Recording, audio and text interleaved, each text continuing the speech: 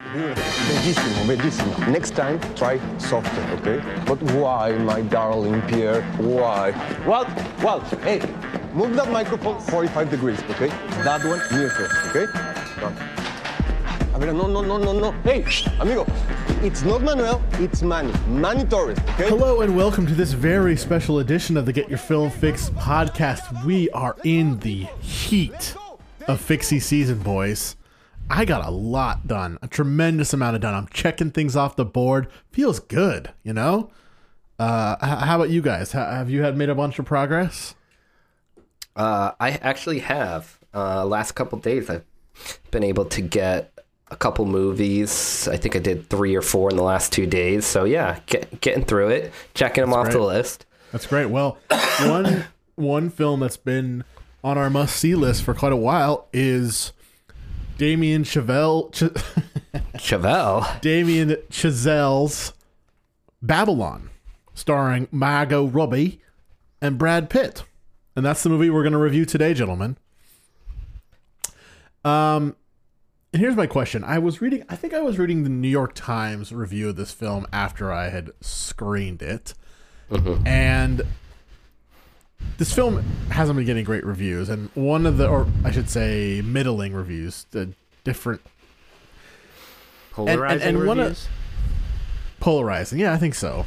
And one of the things the reviewer pointed out, I forget which one it was that Chazelle doesn't really capture the magic of films from this era.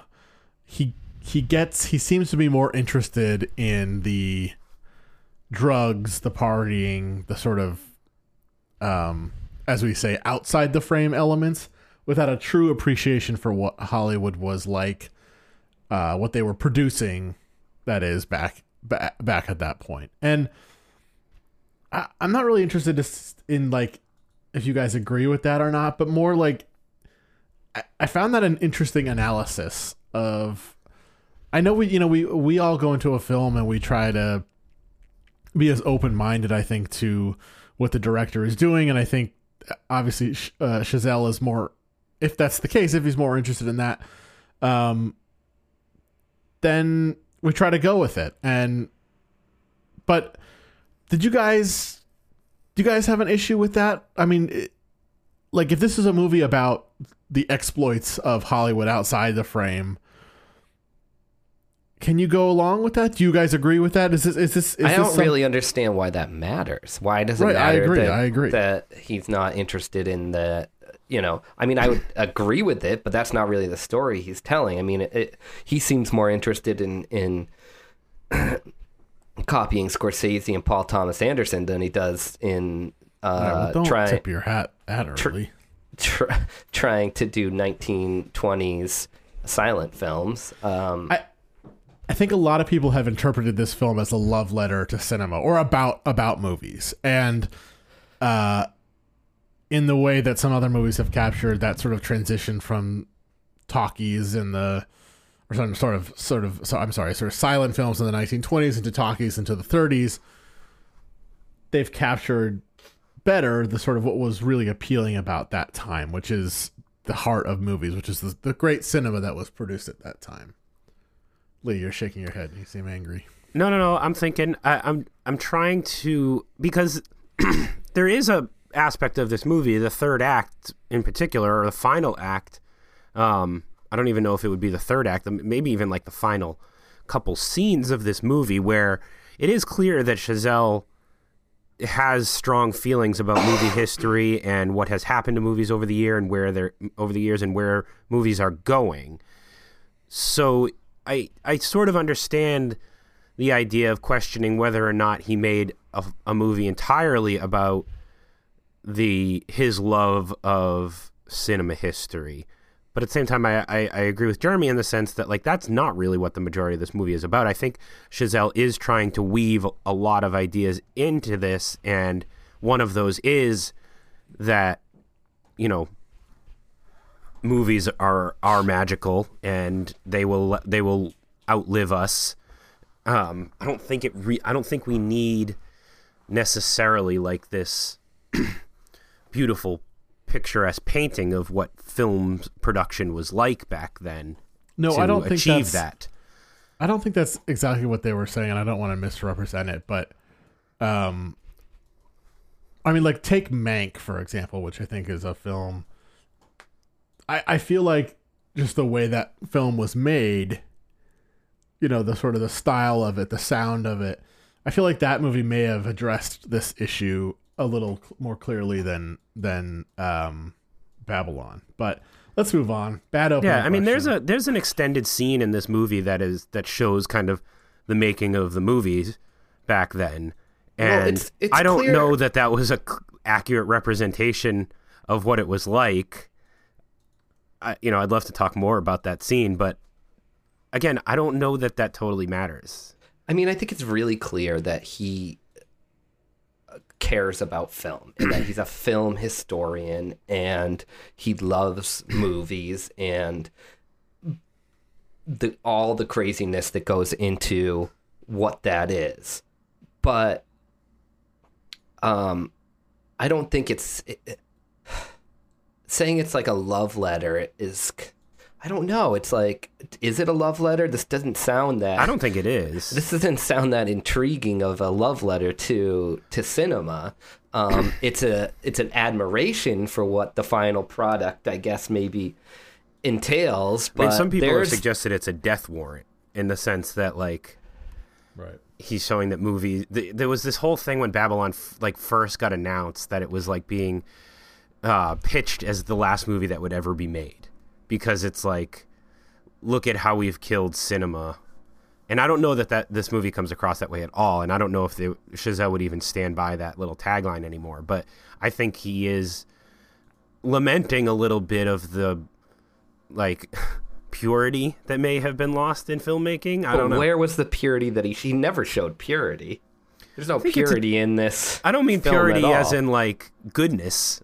No, I think I mean, like, the rawness and like he shows a clip of Avatar at the end, which is, we talked 2 weeks ago about how that's filmmaking, but an entirely new and different kind of filmmaking. And I'm not sure how that clip represents his feelings. So maybe we can unpack that later, but I don't think this is a love letter to cinema. I think it's clear throughout that he loves cinema and cinema history, but it feels very simple to say that.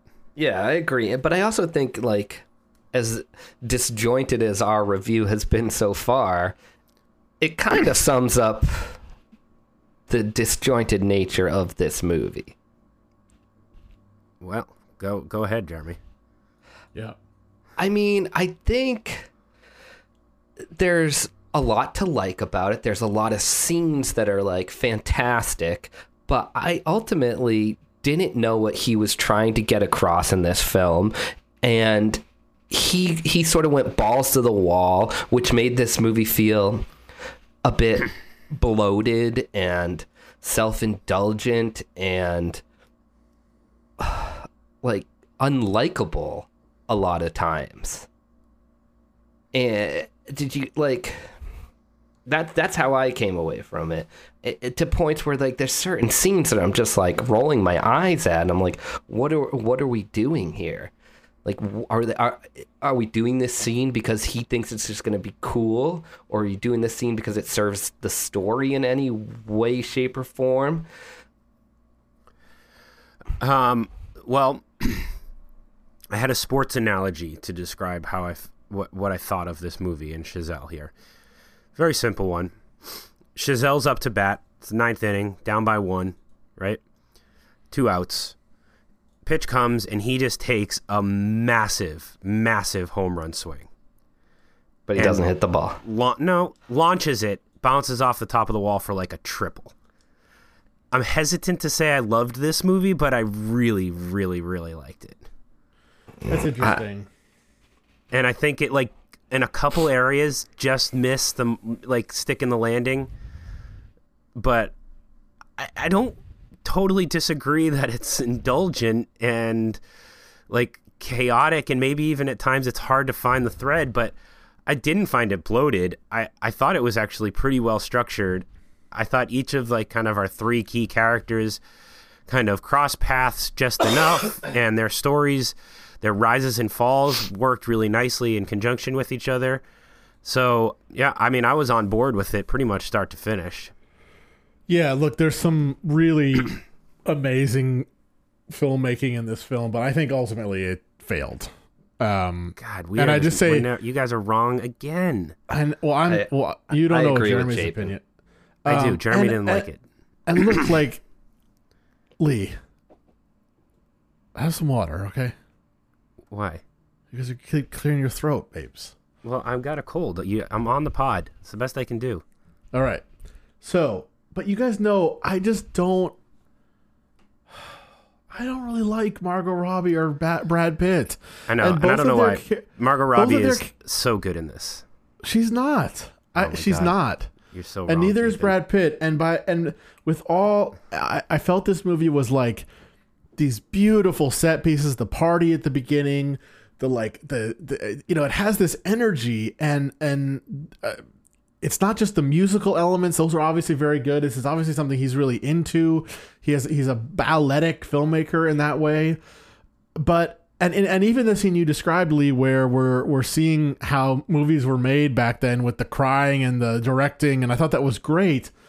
But these characters, you never get close to them. You never feel any affection for them because they're not very good.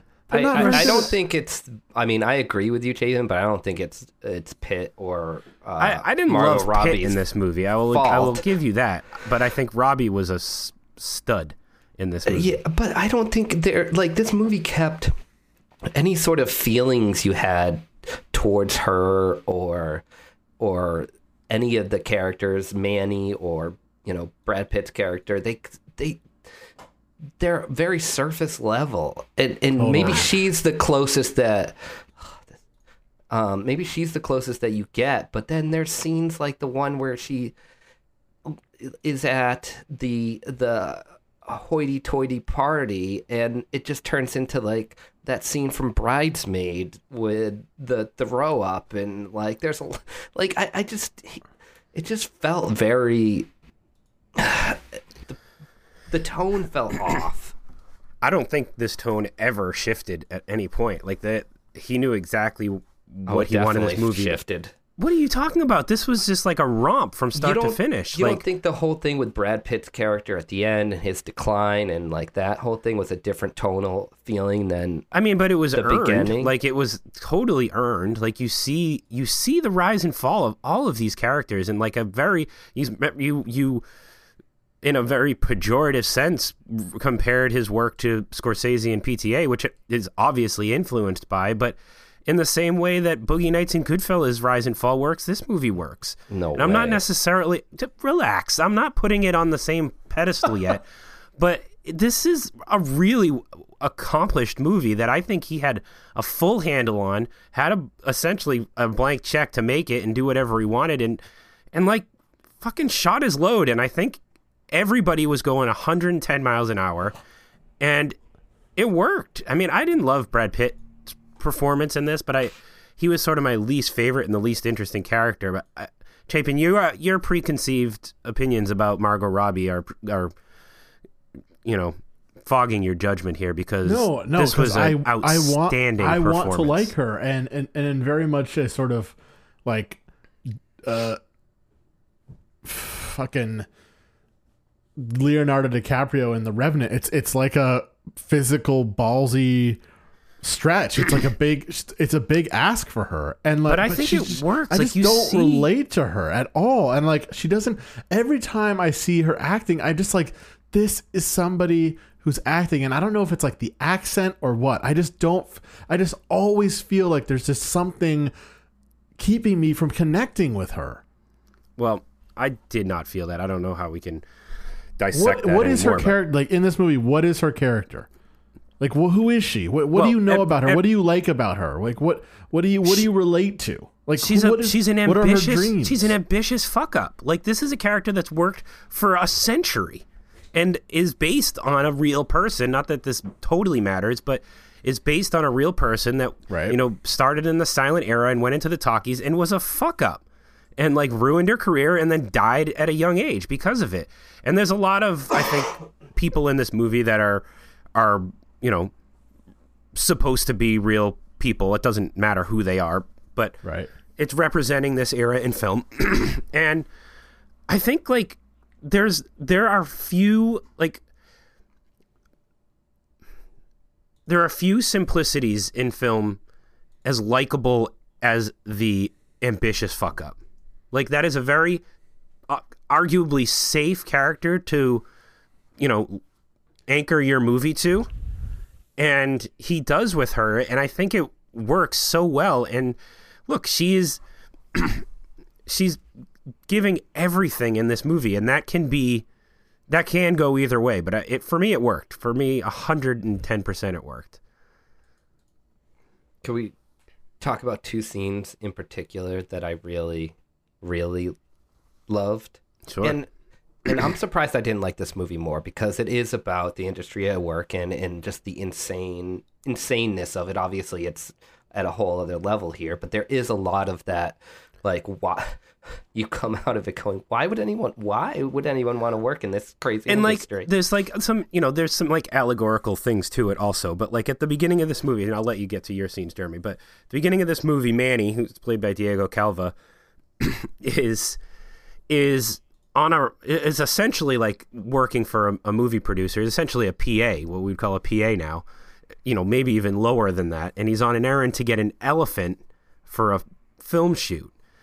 And this elephant fucking shits all over him. There's a lot of shitting and barking. But tell me you are not been there, not literally shit on by an elephant, but whatever the real life version of that is, we've experienced as production assistants.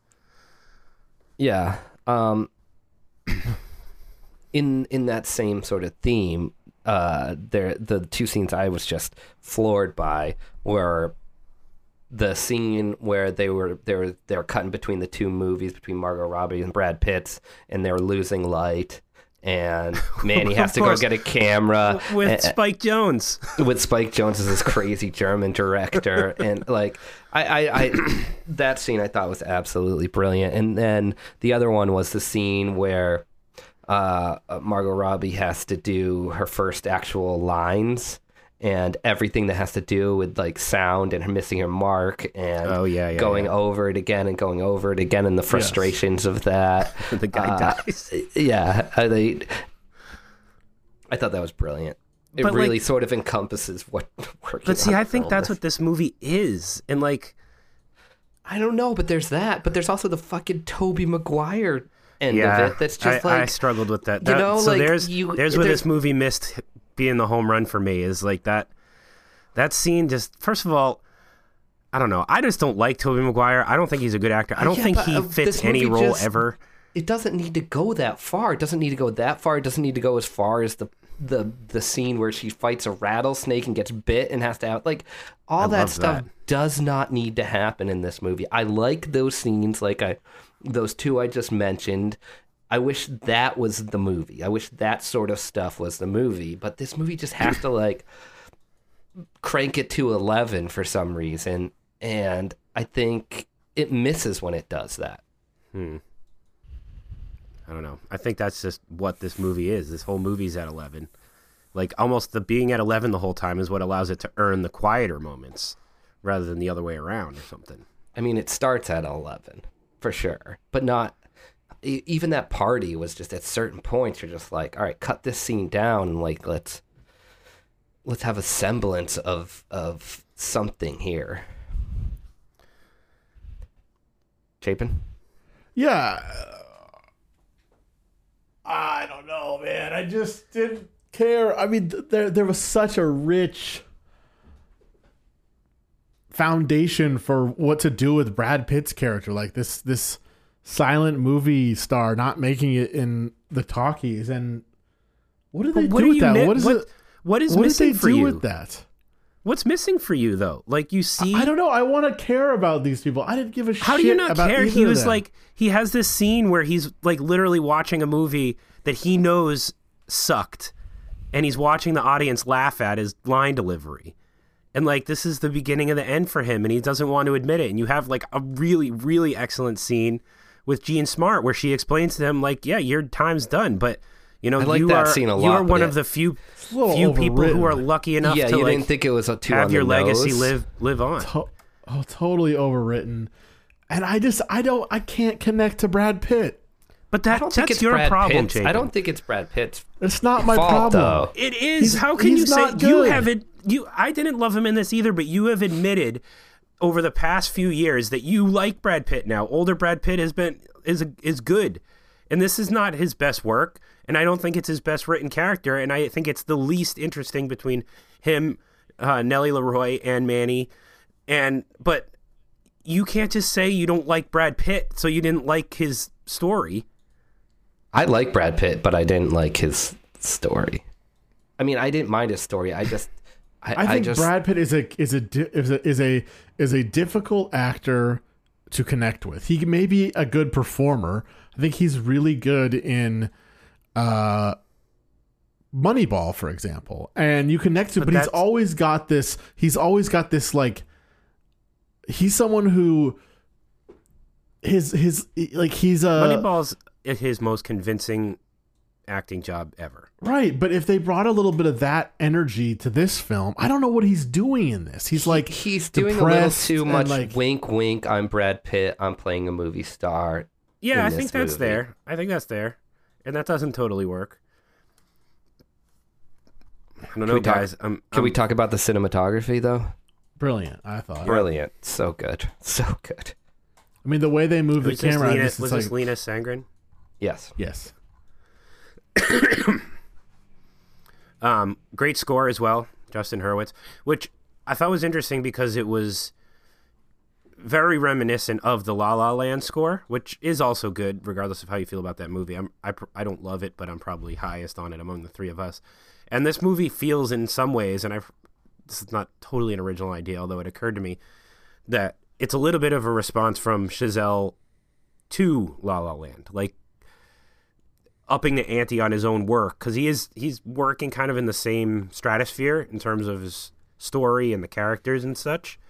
So I think it's interesting that he, has, I mean, it's the same composer, but a similar score, a similar, like, you have these, like, love stories that aren't going to work out. And I don't know. I thought that was interesting to see him go after the same thing, but crank it up this time. Do you think Hollywood thinks of itself as more important than it really is? Is that a serious question? Yeah.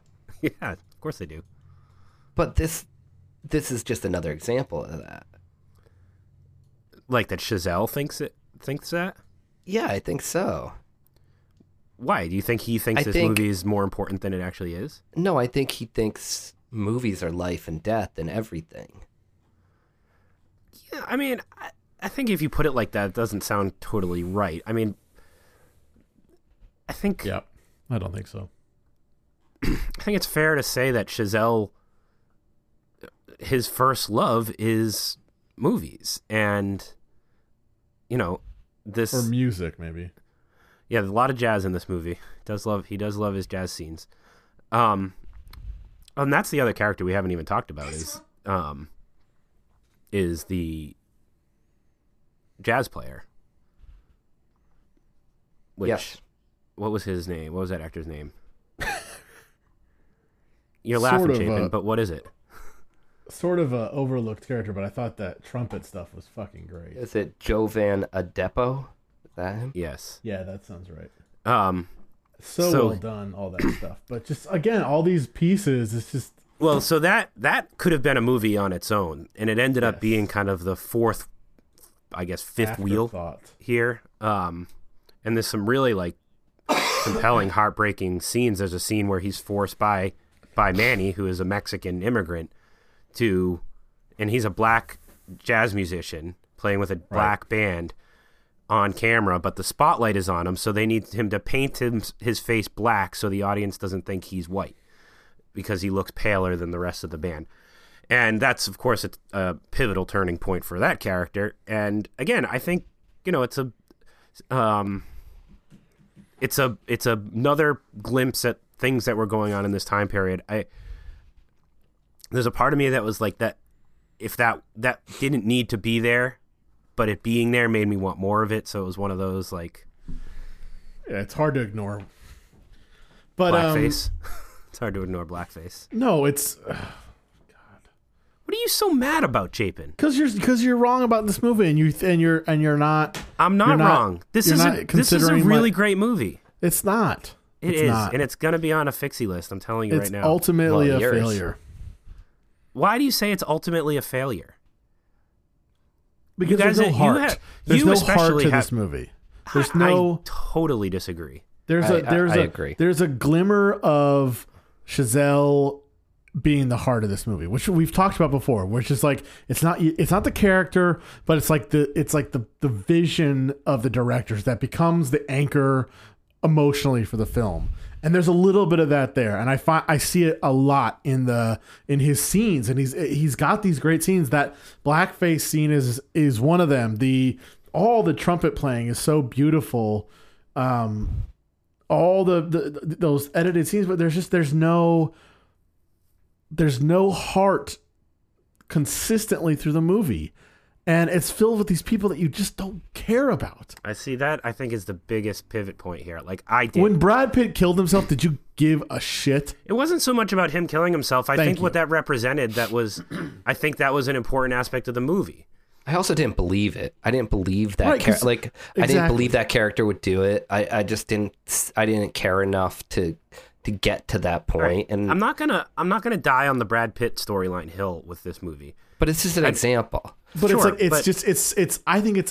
I think Pitt and Robbie is a poison pill to this film. They collectively ruined it for me. I may not have ever disagreed with you more than I do about Margot Robbie in this movie. Jeremy. I didn't mind her in this movie. I liked her, but I think it's the same thing that we just discussed with not believing Brad Pitt's character. I didn't think the heart was there and the writing was there to redeem her character, or not even redeem's the wrong word, just to invest in an emotional state with her character. And I never got there, and I never cared. So I don't think it was on her necessarily. I think she gave it her all, and she gave a good performance. But this whole movie, just because of the way its disjointed nature and the way it, went in every direction, I couldn't follow her there with that. Chapin's still shaking his head. No, I mean, it's interesting because I have the same problem with both these actors that in other movies. Like the two of them suffer for the same reason, and they both are, I think they both have a lot of prestige. I think they both do a lot with that prestige. But I think she's really good in I, Tonya. I don't love her in that, but this is so funny because I knew this about you with these two actors, Chapin, and I've never really felt this way about either one of them. Now, neither one of them has ever been my favorites, and I don't think they're even among the best in their generations necessarily, but especially Pitt, like he's in so many good movies and he's good in them. Absolutely. Can you ever get past that he's Brad Pitt? I mean, besides, in Moneyball, for sure. And, absolutely, I completely agree with you there. And I think, I think you might be onto something other than that. And I think filmmakers are also aware of that and at least try to take advantage of it. Like it's played sort of like subversively in Once Upon a Time in Hollywood, where he's not the star, he's the stunt man. Here, you clearly have him cast intentionally as this movie star. And I agree, it does not always work, and it is hard to look past it, and that there are a lot of actors like that struggle with that and aren't quite as able to lose themselves in the performance as they should be. So I'm not disagreeing with you there, and I don't disagree with you about him in this. I think his storyline worked for me better, but it has nothing to do with his performance. Margot Robbie, on the other hand, I don't know where you get it totally. Like, we first saw her in Wolf of Wall Street, which I also think she's great in. I think that's the only time I thought she was really good. But what else are you criticizing her for? I, Tonya? Didn't like her in I, Tonya. Don't like her in this. Okay, there's two. You two have been spending too much time together. You both have the same cold. Yeah, we're both Yeah, we've been banging. a little bit sick. Yeah, it's going around, Chapin. Evidently. I don't know, Chapin. I'm. Well, I'll just say, like, I don't think you have the evidence to support your Margot Robbie argument. I mean, I can't tell you that I didn't you love need her. to like her, but Yeah. I think she's. And I like her. Right. Like, the weird thing is I like her in interviews. You know, I like her personality a lot. I don't like Brad Pitt's at all. But let's see. I'll tell you what else she's been in that I haven't liked. I don't like her in The Big Short. I know she's only in it for a small Come amount of on! time. What? Who gives a shit? But does it really matter what you You liked her in Bombshell. I know you did. what you didn't like about like? Oh, I didn't like her in Once Upon a Time in Hollywood. Actually, I didn't like her in that either. But Yeah. Well, I mean, didn't love just that take movie. all that out and pretend you didn't even know who she was, and this is the first performance of hers. Do you still? Well, Lee asked for evidence. I've been talking about this performance the whole time. I mean, Yeah. that's fine. I don't know what to tell you. So it was interesting how this movie was full of obviously Wolf of Wall Street alumni and then a bunch of Leo's friends. Right. It had right. Toby.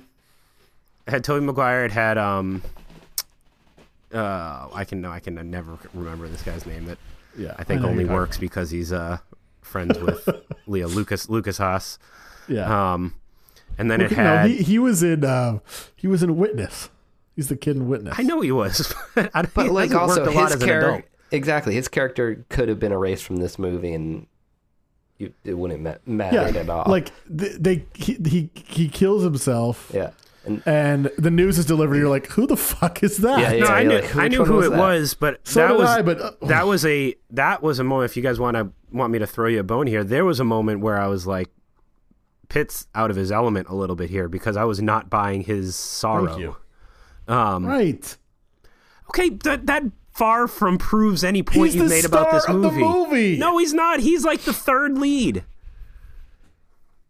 If anyone, Diego Calva is the star of the movie. Right, and that tacked on love story at the end that began and ended in about 10 minutes. Yeah, that didn't work. I told you, the final you. act of this movie didn't totally work for me, including the scene when he's watching Sing in the Rain in the movie theater, and then we get this, like, haywire collection of clips.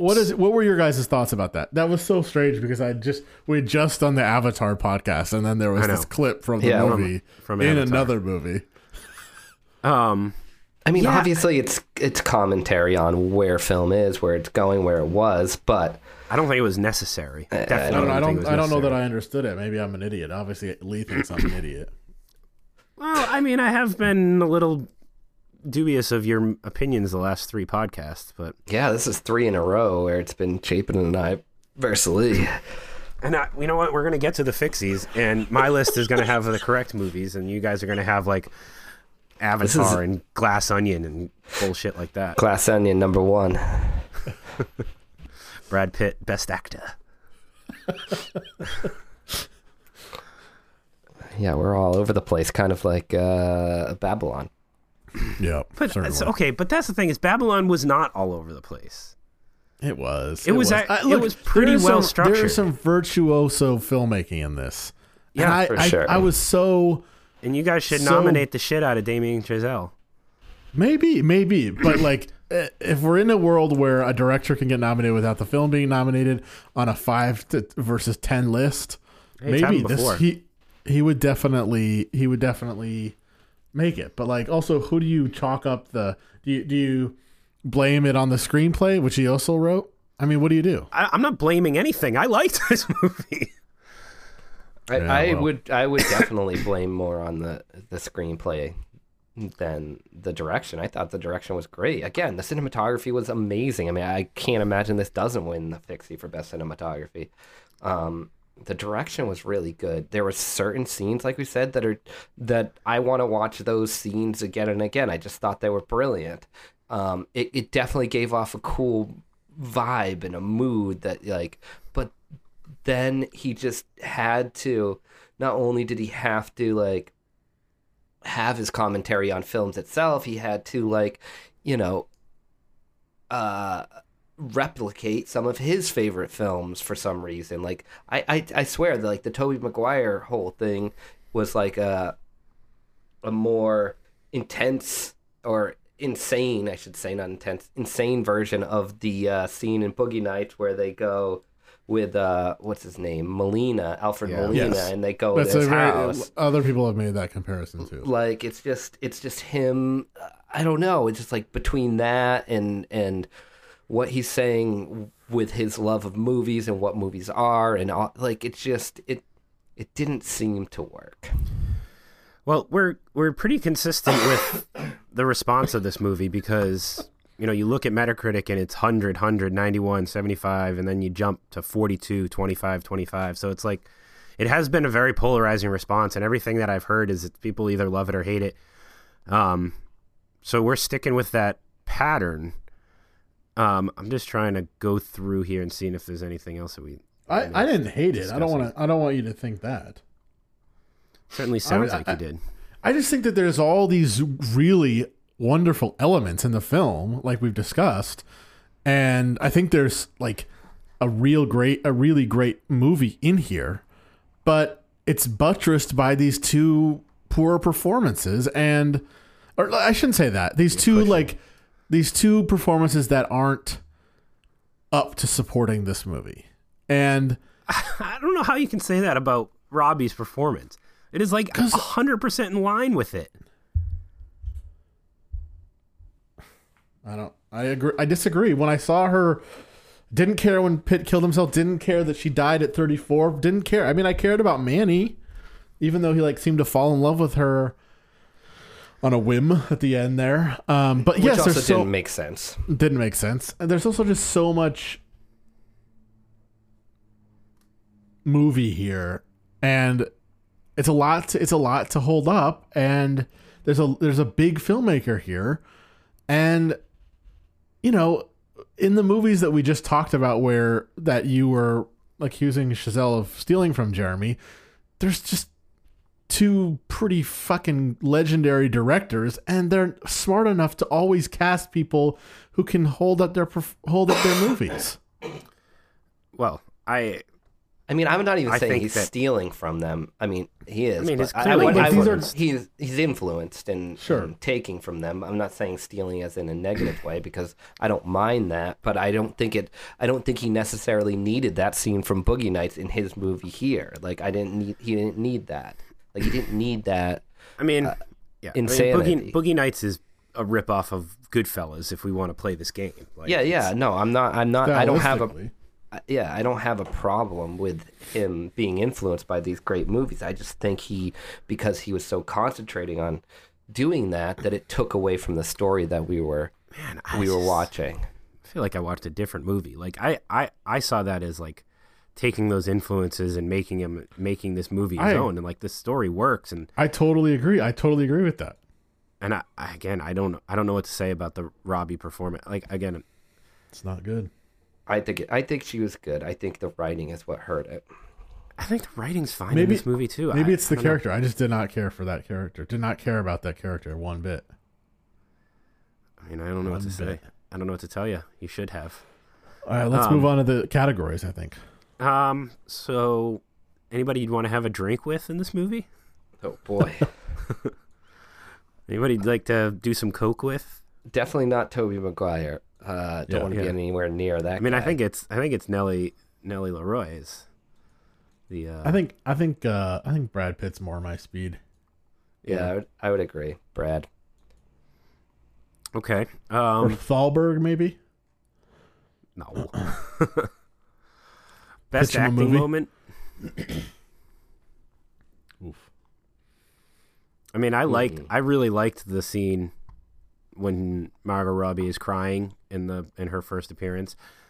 And also, what interesting casting where she sort of takes the role from Samara Weaving, who is like always compared to her as like her doppelganger.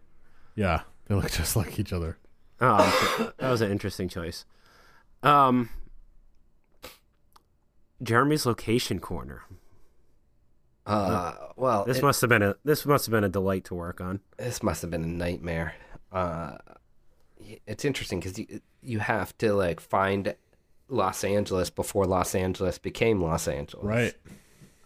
You have to. It's like back when it it was looks all so cool. farmland. It does look really cool. And I think that's got to be a challenge for sure. That sort of stood out to me. Also, like, I can't imagine how annoying that first party scene would have been to shoot. Like, if that was a real mansion, many days do you just think that how took many to shoot? days that took. Yeah, exactly. Finding Brad Pitt's mansion, which was beautiful, but like, it's got to be tough. You think some of that might have been like some of those exteriors might have just been like facades that they built, right? There had to Maybe, but those like big mansions where there's nothing around it is. I bet they built the mansion they had the party scene in. They're way too long. That camera is moving everywhere. I feel like they'd want to rig it and build it so they could rig the camera the way they want it. Yeah, and go through walls or whatever. Like I bet they built that. All right, Chapin. What are you grumpy about? Aside from me liking this movie. No, I'm not grumpy about that. You're allowed your opinion. Well, I was a little pissed off when you guys were ganging up on me because I'm simply trying to make the podcast sound good for our listeners. I don't think that's what happened. Should we discuss that? Maybe not. I think the argument was that you should just cut some things out of the podcast so the listeners don't know that you are making good. Although I think that's why you leave it in there. I think it's funny and fun. But evidently Sarah disagrees. So, but that's why she created this category. Yeah. It was all leading to this moment when you'd be grumpy at her. Yeah. So there we go, Sarah. You made the Full circle. You made the category. All right. Cinematic jerk-off moment. Oh man, there's a lot of those. It's a lot. I think the opening party shot, just the like the shots, just the little camera moving around. Fucking place. I love it. I mean, look, like that and Boogie Nights and all these movies we love, especially, from not Chazelle is sort of already arrived, but I don't know. You could argue that maybe he like took a step backwards with First Man just in terms of that movie's legacy. But this is how filmmakers like make their name. They open their movies with scenes like this, I think, and they're like, "Pay attention to me. I'm here. I'm one of the best at doing this." And like that, whether or not you like it, like that's what they're doing. Yeah, and you have to at least admire it. I mean, you think about Boogie Nights and that opening shot. That's all one take, and he's like, "Yeah, like you're not going to cut anything out of my movie this time because it's all going to be opening scene's going to be all one take." I have to nominate the scene I was talking about earlier, the making of the silent films. That is almost the quintessential. You mean the talkie film? The first talkie one? No, the one when they had like 5 different movies and like this one going farm on at once. I loved that. And back and forth, and you saw the sets just moving the camera through both. And I was literally, I'm like, is this what it was? Like, is that how they did it? I don't feel like that's it. They had the orchestra on set with them, and all that. Like that is like being quintessential sort of cinematic jerk off. Yeah, it was so cool. All right. Best design moment is another one we have on here, and again, like you have a lot here. That opening scene is so well designed. That the scene we just talked about. The production design in this movie, obviously, along with the cinematography, is stunning.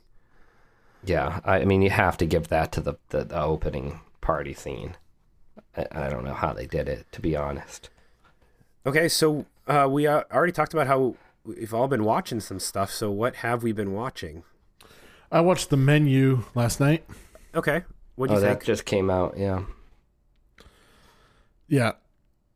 A lot of hype, a lot of like building up to sort of at the So end. that's how I felt. Like that movie was so good until you knew what was going on. Well, don't And tell then me. it's- I'm gonna But what watch it was soon. going on? I don't think anything was going on. Well, what you never, find- it never really like it never What really you find out at culminates. the end, like what the purpose of everybody being there is. Like once you find that out, it sort of loses. But its you steam. know that halfway through the movie. Not halfway. It's a little later than that. I don't think so. You can argue about that too, Lee, if you want. The first thing I did after I saw it was take it off the must-see list. Yeah. I liked it, but it was far from great. I mean, that's like one of those movies that you watch and you're like, oh, this was fine. What else, I really guys? like Anya Taylor-Joy, and I really enjoyed looking at her. Yeah, well, she's really good in that too. She's I very. like- she's so, I really like Nicholas Hoult. I did Yeah, too. he's a little not- wasted in it. Like, Yeah, he's a little wasted. I also thought Hong Chow was amazing in it. I liked her a lot. Ray Fiennes, who I love, was great, but I feel like if you just let him do his English accent, like, would have been just that much better. Yeah. I Jeremy, did you watch? watched Barbarian, which I think now all of us have seen. Oh, all right. I've seen, yep. Yeah. What do you think of that? It was a cute little horror movie, I guess. Hmm. You know, nothing like staggering. I liked it. I was surprised. I enjoyed it. I liked the sort of turn. Lost me at the end. But most horror movies do. Lee, I have a question for you. Yeah. You have watched White Noise, and you have not taken it off the must-see list. Yeah. So I will say I was really enjoying it. And I won't tell you guys too much, but I was really enjoying it for the first like hour and a half or so. I did feel like maybe it started to lose me at the end. However, not to bring this podcast down, but at about the 90-minute mark of the movie was when Damar Hamlin in the Monday Night Football game was injured, and my mind totally went elsewhere. So I had the movie on, and I was like trying to following that news. So I'm sort of tempted to go back and watch like the last 45 minutes again, but I did not take it off because I think I think it's 100% a movie we should review. Great. And that was going to be the next one I watched. I started it last night, but then I was too tired. I also watched The Stranger. What's that? Oh, I saw that. I thought maybe you checked it off. It got checked off by accident. No, it seemed interesting to me. I like both those actors, and I was like, oh, maybe this might be. It's on Netflix, and it's definitely not a must see for the fixies. Is it not a priority or a skip? It's not a priority. It's not a skip. It's not terrible, but I was hoping for the little. I mean, it's like a detective sort of. It had a decent. Like I love that sort of stuff, like murder mystery detectives, but hard-boiled guys, like yeah. I watched Argentina in 1985. That's not really a priority. That's such It was a boring interesting- title. What a It boring is. title. It's a courtroom drama, like 100% courtroom drama Ass. about a real story that is very interesting, but played totally safe and just never really elevates. All right, guys. I had this idea to discuss the upcoming year, Yeah. 2023. Let's do it. So I have a top 10 list. all right. So let's draft this. We're going to draft our most anticipated movies of 2023. And then we're going to hang on to these lists because come Fixie time next year, the 9th annual Fixies, we'll see which of our picks get nominated, and we'll have a winner of this, which is always good. So- provided the world is still around and we're well, alive. we're always going to assume that it is, and then let bygones be bygones when that happens. All right. So how do we we want to do? pick Who's who- first, yeah. second, third pick? How do we do Chapin that? hosted. So My most. Oh, so is it my most, or is it the one that I think is going to be stolen? you do whatever strategy you want, I suppose. Once Okay, you well, I'm pick gonna it, steal we can't the pick killer. it. I'm going to take the killer. Wow. Oh, I'm actually surprised. Directed by Sir David David Fincher. Fincher. Yeah. Well, then I'm still no release date on that. Coming to Netflix though, so hopefully soon. So I'm going to take what I thought Chapin was going to do, and I'm going to take Oppenheimer. Fuck. Okay, and then so I said I think there's 3 obvious ones. So you're I'm like taking Killers of the Flower Moon, which also has no release date still. From Martin Scorsese on Apple TV Plus. So yeah, those 3. I mean, for me, I don't know. Do we all agree those are the top 3? Yeah, Those are my top 3. Oppenheimer 1, Killer 2, Killers 3. All right, so I am going to, on the turn, I'm going to take Napoleon, which is Ridley Scott and Joaquin Phoenix teaming up for the first time since Gladiator, also an Apple TV movie, with no release date. But I mean, I think that just has the best chance to be incredible of the remaining movies. Chapin, you're up. No, you're up, Jeremy. Oh, I am. Great. That's good for me then. I'm going to go with Poor Things. Ah, shit. I thought I could wait another round for that. Lanthimos. I'm always going to be interested in the newest Lanthimos movie. So who's in that? Because it's another period piece. Let's see. So that has no release date either. So that has Emma Stone again, Margaret Qualley, Willem Dafoe, Mark Ruffalo, Chris Abbott. So good cast. Also teaming up again with Tony McNamara on the screenplay, who wrote The Favorite and, of course, The Great on Hulu. Great. Chapin. Sorry, I just lost internet again. What was the last pick? Poor Things. What's that? That's Lanthimos' movie. Oh. That was a Jeremy pick? A predictable Jeremy pick? Yeah. Yep. Wow. Didn't know about that. And where is it going to air? At theaters, I think. Oh, Emma fucking Stone. Why? Good cast, though. Okay. We just had this conversation. Dune 2. Damn it. I'm running out of movies already. I should have done that instead of Napoleon. That was stupid. All right, Chapin, you got another pick. All right. Well, this is going to be my predictable pick. Ferrari, directed by Michael Mann. That was going to be my next one. So I heard a rumor that this may be 2024. Yeah, it might be. I've also heard, but it's shot. It's done. Yeah, I think they're done making it. So we'll see what happens. But yeah, that's another one. A movie from Michael Mann, guys. We could have that this year. Jeremy. Leave it when I see it. Oh man, I thought I had like a big list and they're like all gone. I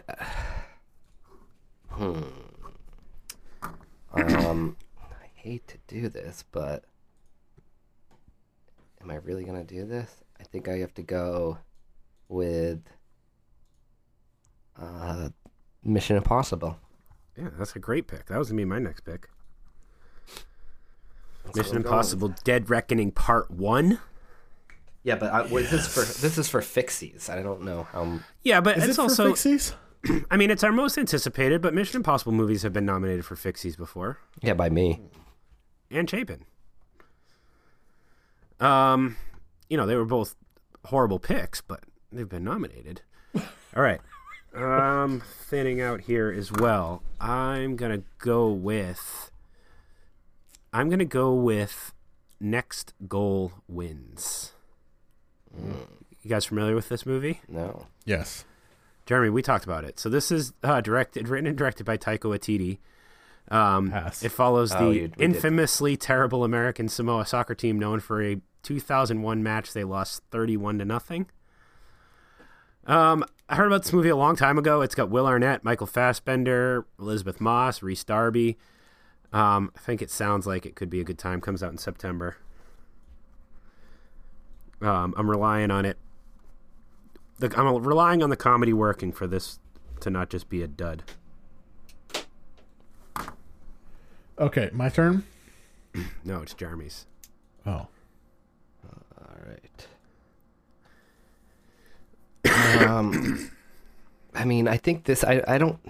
I think it could either be really good and end up being a Fixie nominee or just forgettable. But I'm gonna go with Maestro, the Bradley Cooper's follow up. Wait a minute. Did I just do one pick? Did I just do Next Goal Wins? Yes. Yep. Oh, so I had another one. No, I never had two. Yeah, but I get two. You don't get two. You have the middle pick. I never get two in a row. You don't get two in a row. No. Oh. It's a snake draft, Jeremy. don't I get 2 in a row? Yeah, and you did. You No, I said didn't. Dune and Ferrari. Okay. So I was not going to take Maestro, but let's go back to me. God,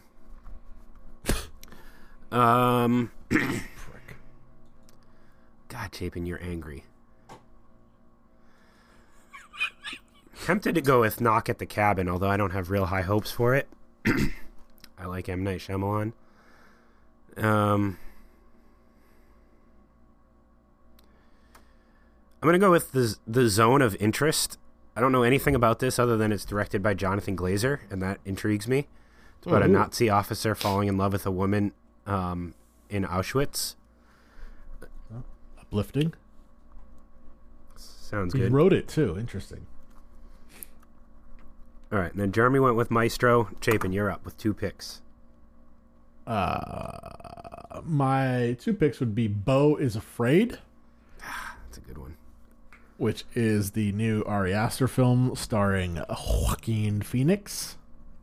And then Indiana Jones and the Dial of Destiny. With your final I don't know. pick. I thought the trailer looked really good. It did. It looked way more like... I mean, the last one was so bad, but... They're so bad. I have hopes for James Mangold. I know we all liked Ford vs. Ferrari. So I'm excited to see what he brings to Indiana Jones. And that's all. Everything I have on my list has been selected. All right, that's not a bad list. The Killer, Dune 2, Ferrari, Beau is Afraid, and Indiana Jones. Yeah. So Jeremy. I did see some lists that have this on it, but I don't think there's going to be 2 Scorsese movies coming out. So I don't think Roosevelt comes out this year, right? Let's No. just say No. it was on 2 lists. There's not enough cash in the United States to make both of those movies at once. All right. Well, I was trying to steal one there if it did count, but I'm going to go with Air Jordan. I'm curious about this, too. I mean, Ben Affleck as a director, we've always, he's pretty good. Hits and misses, but it stars Matt Damon, Ben Affleck, Jason Bateman, and follows the history of a shoe salesman and how he led Nike in its pursuit of the greatest athlete in the history of sports. So I think it could be interesting. Yeah, I'm interested in this movie. All right, well, Jeremy, I think one of my last pick could be one of these two. It could be Boston Strangler. I thought about that picking a movie I worked on. But I think I'm going to go with Challengers. Really? Oh, another movie I worked on. I think, I know you like the director of Boston Strangler, but I don't know, I'm sorry, but I think Guadagnino's got a little more weight than Matt Ruskin at this point in their careers. That's so fair. I'm going to go with Challengers from Luca Guadagnino, starring Zendaya. Interesting. I don't think it's going to end up being good. All right. I still haven't seen Bones and All, so we still haven't seen Guadagnino's movie from this year. So That's true. I'm leaning on my anticipation for that more than its actual quality. I don't hate my list. So here's our list. Chapin, The Killer, Dune 2, Ferrari, Beau is Afraid, and Indiana Jones. Jeremy, Oppenheimer, Poor Thing, Mission Impossible 5, Maestro, and Air Jordan, and then I have Killers of the Flower Moon, Napoleon, Next Goal Wins, Zone of Interest, and Challengers. I feel like my list is the weak link. Yeah, I agree. Damn it. Just like your opinion on Babylon. You guys are just, I don't know what movies you've been watching lately. All right, Chapin. Thank you so much for listening to this edition of the Get Your Film Fix podcast. As always, we are... Oh, I was wondering who Ben Affleck was playing. He's playing Phil Knight. That's cool. As always, we are... Available 24/7, 365. Available at any time for your movie recommendations. Jeremy and Lee, hopefully you get better soon, because this coughing is driving me crazy. I have gotten better. This is the better end of it. Good. We all take a little bit better care of ourselves. We'll probably stay healthy through the new year, all the way to Fixie season. And for you, our beloved listeners, please send us a voice memo for the Fixies. Let us know what you liked. What did you love? Just any opinions you had about films this year. Gotten a lot so far, which is great. That's great. So I guess we could stop asking. Well, it's always good to get more. Okay. Let us know, maybe Lee, Lee obviously famously underestimated James Cameron, and now that film is doing extremely well. So wait a minute. Well, how did I underestimate James Cameron? Didn't like Avatar 2. I did like Avatar. I did like Avatar 2. You know what I've started to do is forget about it. Thank you so much, and we'll see you next time. I don't like this narrative. It's a 3-star movie that's going to make a ton of money. And I was right about what I said, that he said it needs to make as much as the last one to not be a failure.